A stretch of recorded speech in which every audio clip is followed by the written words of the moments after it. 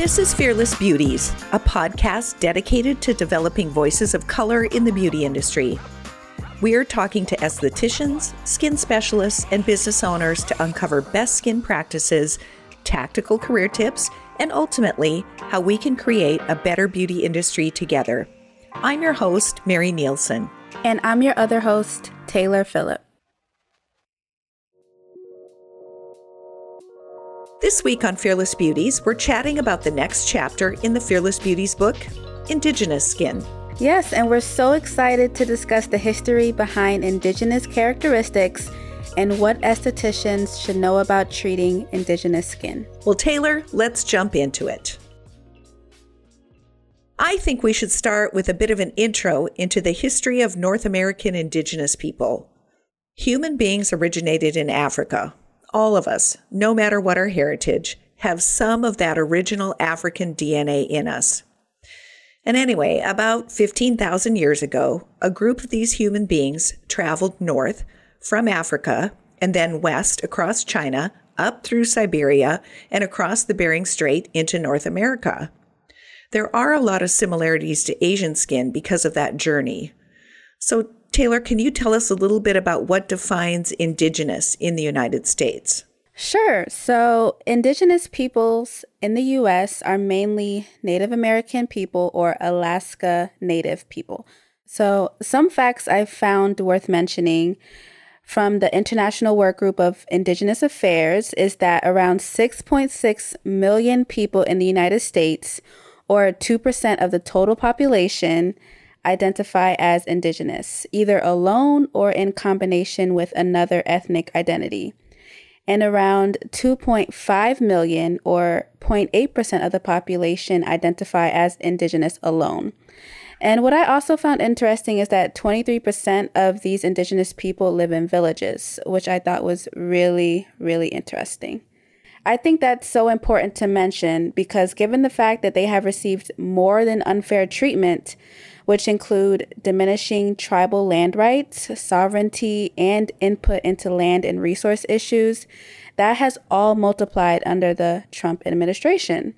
It is so unacceptable and unfair, but the great thing is that 574 Native American tribal entities were recognized by the U.S. in January of 2020. And most of these have recognized national homelands. So recognition and respect for the indigenous culture is slowly happening, which is so amazing. And I think it's just also amazing how much history makes you realize how it wasn't that long ago that these terrible things happened. Yeah, I agree. The research that I did for this unit was really disturbing. It reinforced the way history has been written and that no one teaches our government's intentional decisions to eliminate Native Americans. There were specific policies and programs that worked toward genocide. I know that's a really strong word, but looking at the evidence, it's true. Indigenous people had no immunities to the infectious diseases that European invaders carried. Millions of them died.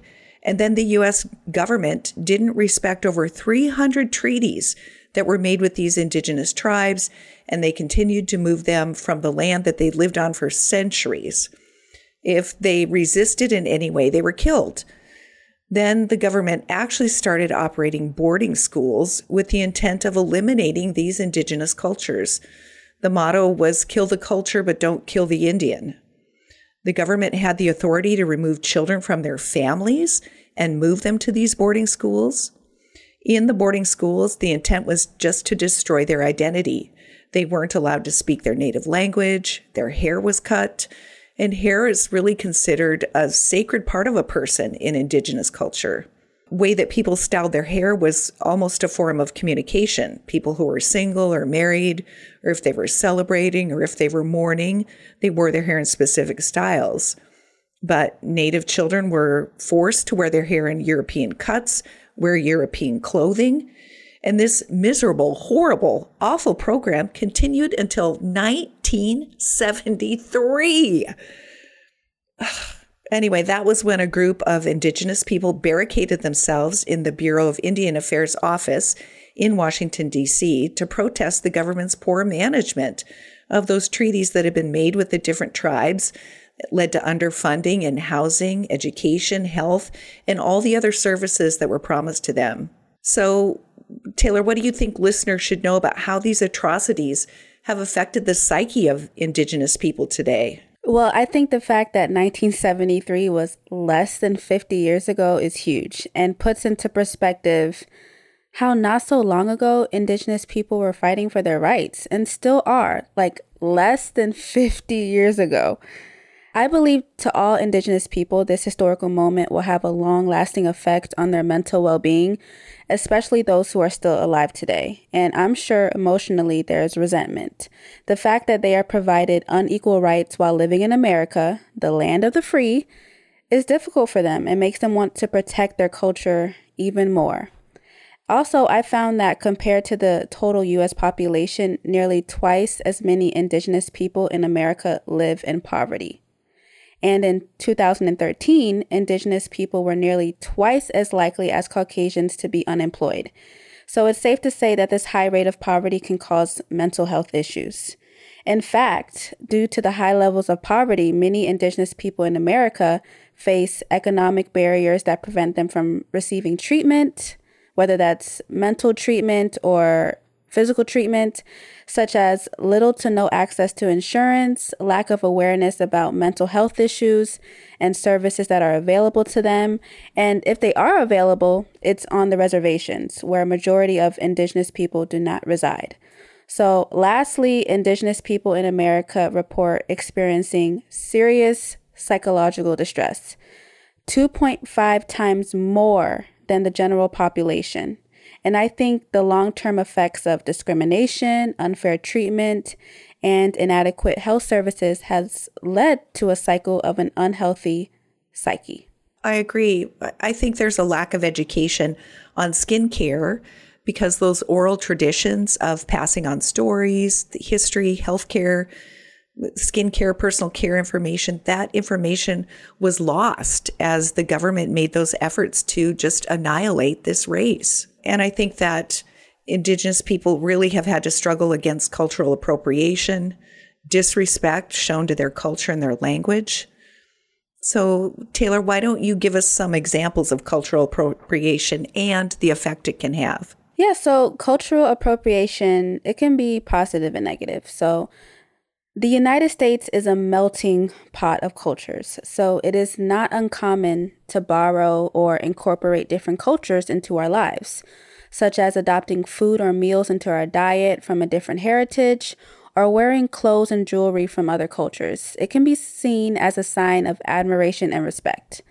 But when a culture is mocked or adopted without the proper respect, that's negative cultural appropriation, such as dressing as an Indigenous person or in blackface.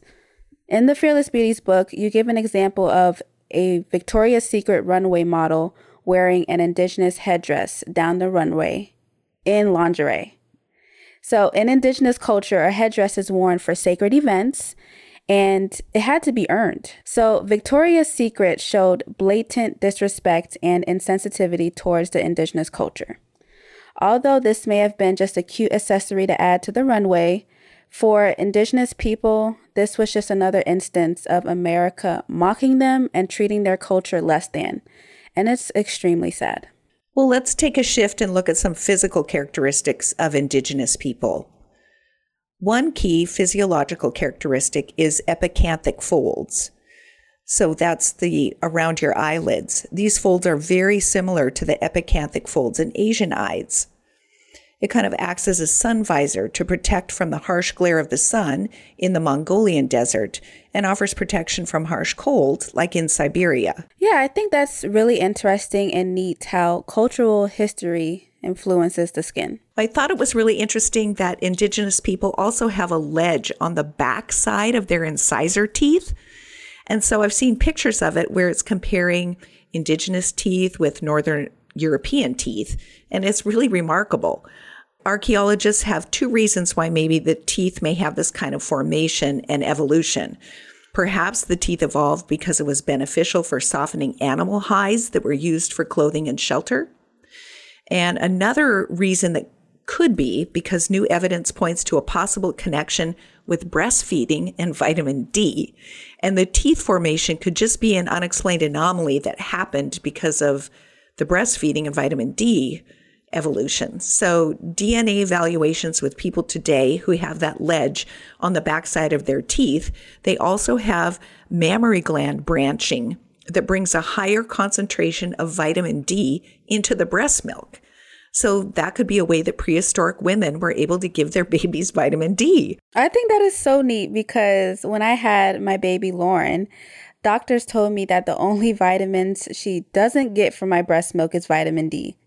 So I still give her vitamin D supplements till this day. So I think that's very interesting. I know. It was just fascinating to me and how they figure this stuff out. Well, indigenous people also have a pigmentation in the back of their eye on the retina, and they do have inherent vision problems.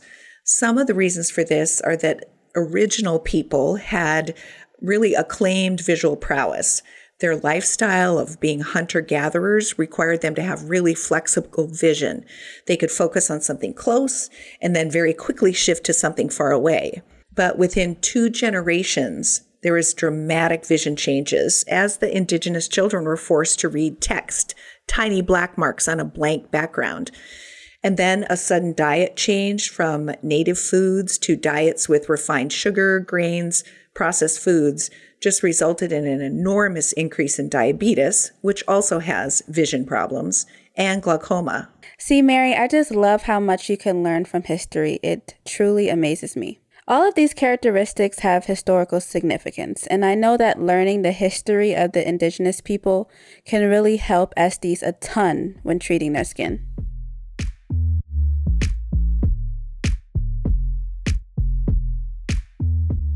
Okay, Mary, so now that we've covered the history, let's chat about the common skin disorders that indigenous skin is prone to. Well, before we get into specific disorders, we need to talk a little bit more about diet. You know, I've been studying about the connection between skin health and nutrition. And for thousands of years, indigenous diets consisted of low glycemic, calorie-dense foods. But with the introduction of European cuisine that was filled with refined sugar and other high glycemic foods, an increase in diabetes and obesity resulted. Yeah, we've definitely talked about how the European diet has negatively affected the health of other cultures, whose diets are more focused on fruits and vegetables and all around natural goods. So that change to sugars, bigger serving sizes, etc., that can really bring a shock to their system. But what about alcoholism? Did that result as part of indigenous people changing their diet? No, that actually started thousands of years ago and relates to a higher incidence of thyroid disorders.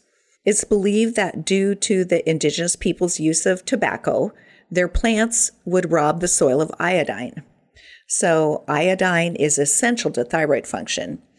And so indigenous Americans lack that enzyme that's needed to convert alcohol in the bloodstream. It's really interesting how diets can be so influential to our overall health and evolution. But what other disorders should Estes watch out for when treating indigenous clients? Well, there's a skin condition that's unique to indigenous people called actinic prurigo. It's an abnormal reaction to sunlight that causes papular or nodular skin eruptions. It's thought to be some kind of autoimmune disorder that manifests itself in pre-puberty in indigenous girls, although not exclusively, but mostly girls. It often appears early in the spring. The days are becoming warmer, but it appears in sun-exposed areas of the skin. Symptoms include intensely itchy papulonodular lesions with erythema, predominantly on the bridge of the nose, the cheeks, and the lower lip, although these lesions can appear anywhere. Due to the intense itching, skin excoriation, scarring, and post-inflammatory hyperpigmentation can result. Then indigenous people also struggle with acne, most likely from the influence of European diets, and rosacea is also very common, although it's often misdiagnosed. Skin of color doesn't have that visible pink flushing that's common on white skin, and the symptoms are often more subtle, like a warm feeling to the skin, acneic lesions that don't respond to acne treatment, and dry, darker patches of hyperpigmentation on the skin. A young woman who has papulopustular lesions coming in for treatment, the practitioner has to really dive in and discover, is the skin condition actinic prurigo? Is it acne? Or is it rosacea? Yeah, I think that is when the knowledge of the indigenous culture and history really comes in handy.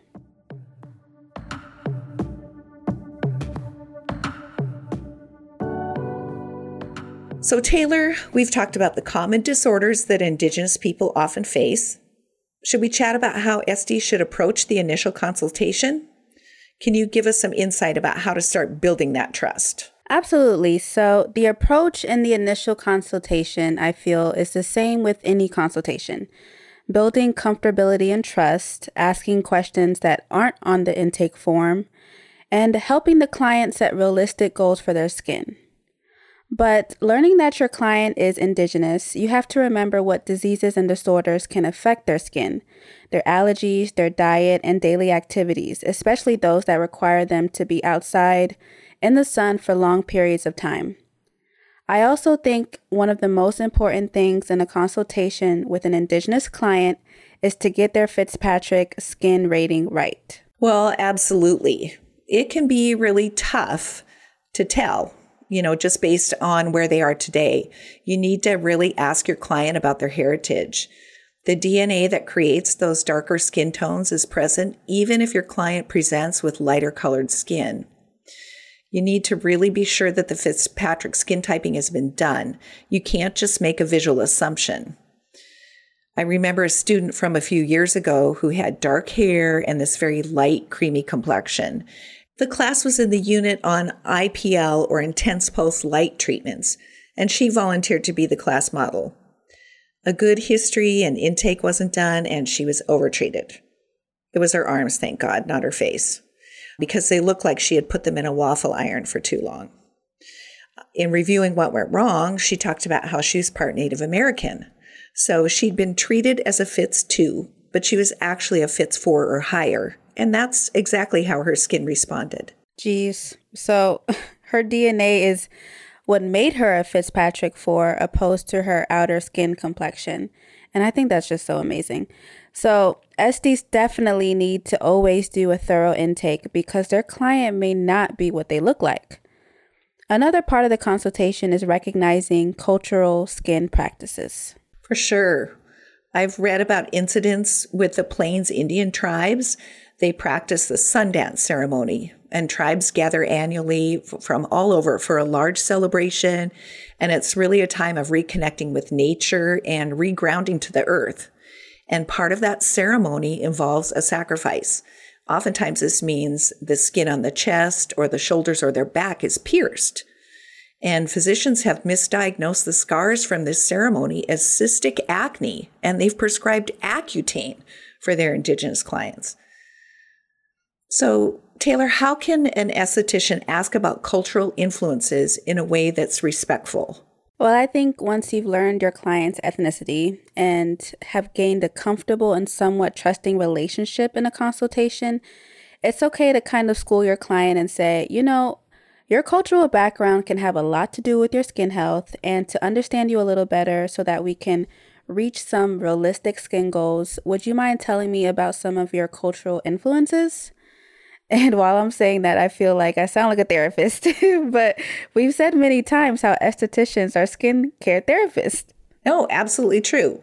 For that initial consultation, you're spending that time getting to know your client, understanding their lifestyle, their diet, their occupation. I would pay particular attention to medications and then kind of dial in on their thyroid function. We've already mentioned it earlier, but they have a connection with tobacco. Indigenous people have used it in ceremonies and for medicinal purposes for thousands of years. And then in growing tobacco robs the soil of iodine, and iodine is needed for healthy thyroid function. So many Indigenous people have thyroid issues, including goiters. In fact, archaeologists found an artifact from 40 AD, a small carved figure with a distinct goiter. Yes, and I found that pretty interesting as well. I'm finding a lot of things interesting in this episode, but it just keeps reminding me of the significance of a culture's history and how it can affect generations. Yeah, we can't miss talking about the large number of herbal remedies that Indigenous people have used historically. Now, these same ingredients are used in commercial skincare today. Yeah, I've loved learning about the natural healing properties in our episodes. Well, one of the most interesting ingredients is bearberry, also known as arbutin. It's a plant-based skin lightening product. It's replacing hydroquinone, now that HQ is being discontinued due to the carcinogenic properties. Arbutin is an ingredient in some chemical peels, and it's used for hyperpigmentation, and it's a really effective antioxidant. Another interesting plant is juniper. Juniper is used a lot in organic natural skincare lines to treat acne because it has antibacterial, anti-inflammatory, and detoxifying properties. It can help balance that hormonal acne breakout. Taylor, there's a few more skincare ingredients listed in the Fearless Beauties book. Are there any others that you really want to highlight? Well, aloe vera is a common one.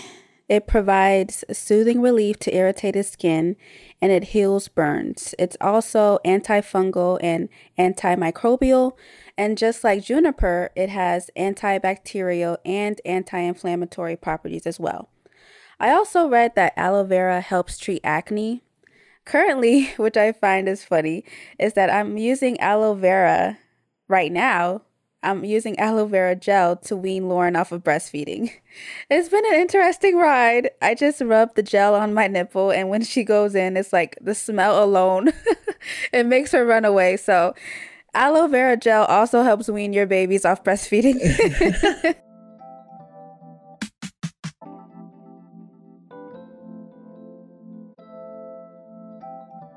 So let's move into the treatment plan. What do estheticians need to consider when creating an Indigenous client's treatment plan? The treatment plan needs to look at the systemic health of your client. Indigenous people have one of the highest rates of diabetes in the United States. And diabetes has so many effects on the body as the metabolism of sugar and carbohydrates affects blood sugar levels, which in turn affects cellular activity, which then affects the release of androgen, which then stimulates sebum production. It's a domino effect. Indigenous people also have a high incidence of thyroid disease. And our thyroid influences so many body functions with its release of hormones. It affects cardiac function, digestion, muscle movements, bone development, brain function, and metabolism, all affected by our thyroid. A low-functioning thyroid is going to give your client dry, flaking skin. And then your client is also going to have the same characteristics of other people with skin of color, like high TUL, post-inflammatory hyperpigmentation, larger sebaceous glands. So you have to figure all of that into your treatment plan. So Mary, all of this talk about thyroid, I wanted to mention, remember I told you I've been having some extremely itchy skin. So my doctor wanted me to get blood work done, which I got 2 days ago. And she mentioned that at times itchy skin can mean thyroid issues. Now, I don't think that's what it is because my skin's not really flaky, but all this talk about thyroid makes me realize how important it is. Anyway, what are your suggestions on the route of the treatment plan? It's so amazing how integrally connected our skin is with the rest of the functioning of our body. And when you have a system problem, you're going to get evidence of that on your skin. So anyway, you are going to want to take a very progressive approach with a series of treatments that gradually increase in aggressiveness that are going to condition the skin. You want to make sure that you're not overly using handheld devices like high frequency and skin spatula. High frequency electrodes can help oxygenate the skin, calming irritated skin and provide some antibacterial support for treating acne.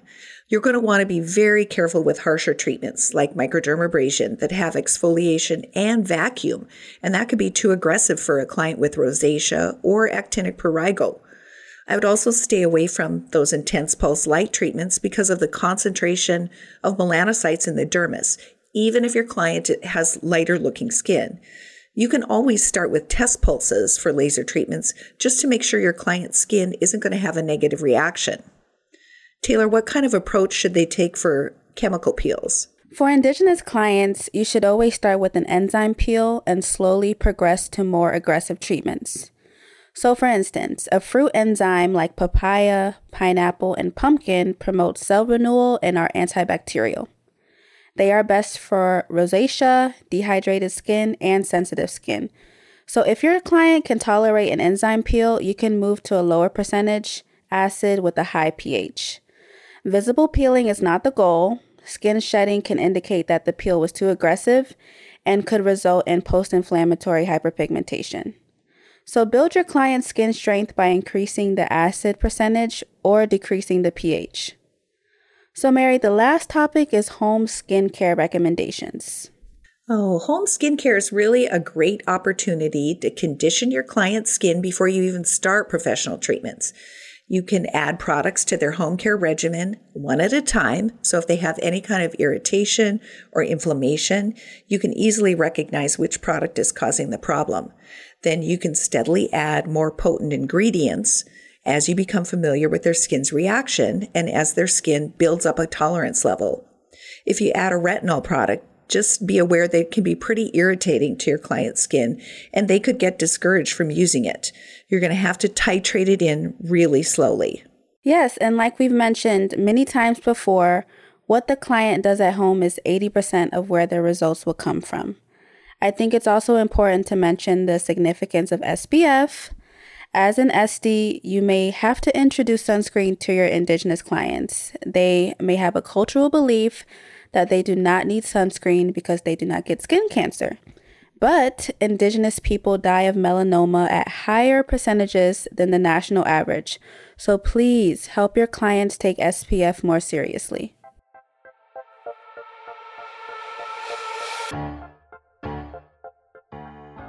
So that's it for our 17th episode of Fearless Beauties. That's right, 17. I can hardly believe it. Time flies. Yes, Mary, time flies when you're having fun for sure. So here are a few of our key takeaways from this episode. Well, for me, although we're a show with a skincare focus, some of the takeaways from this episode have to do with social issues.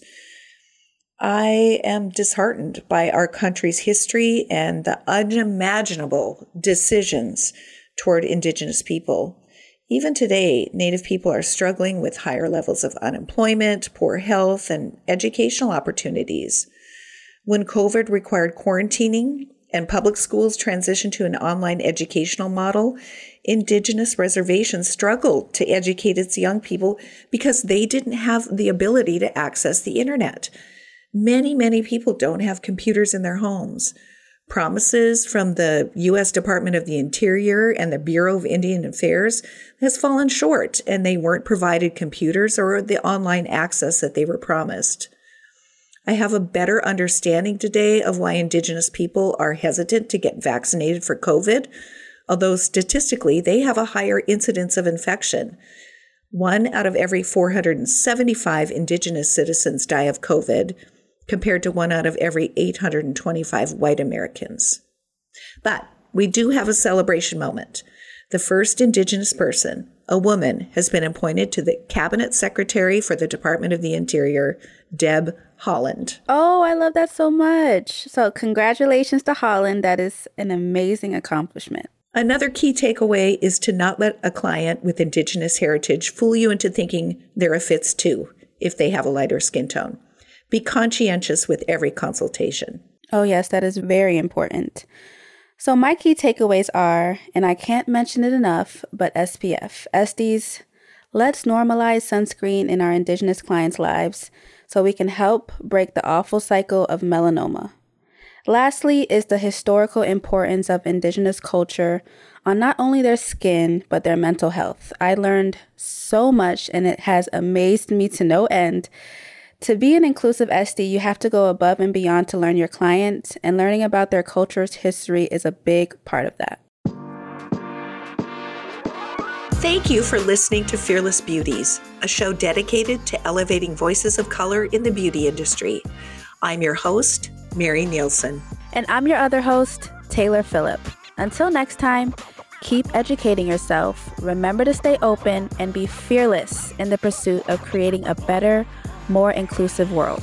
If you enjoyed today's episode, please rate us 5 stars on Apple Podcasts and leave us a review. Special thanks to my co-host Taylor and our producers at Quill Inc.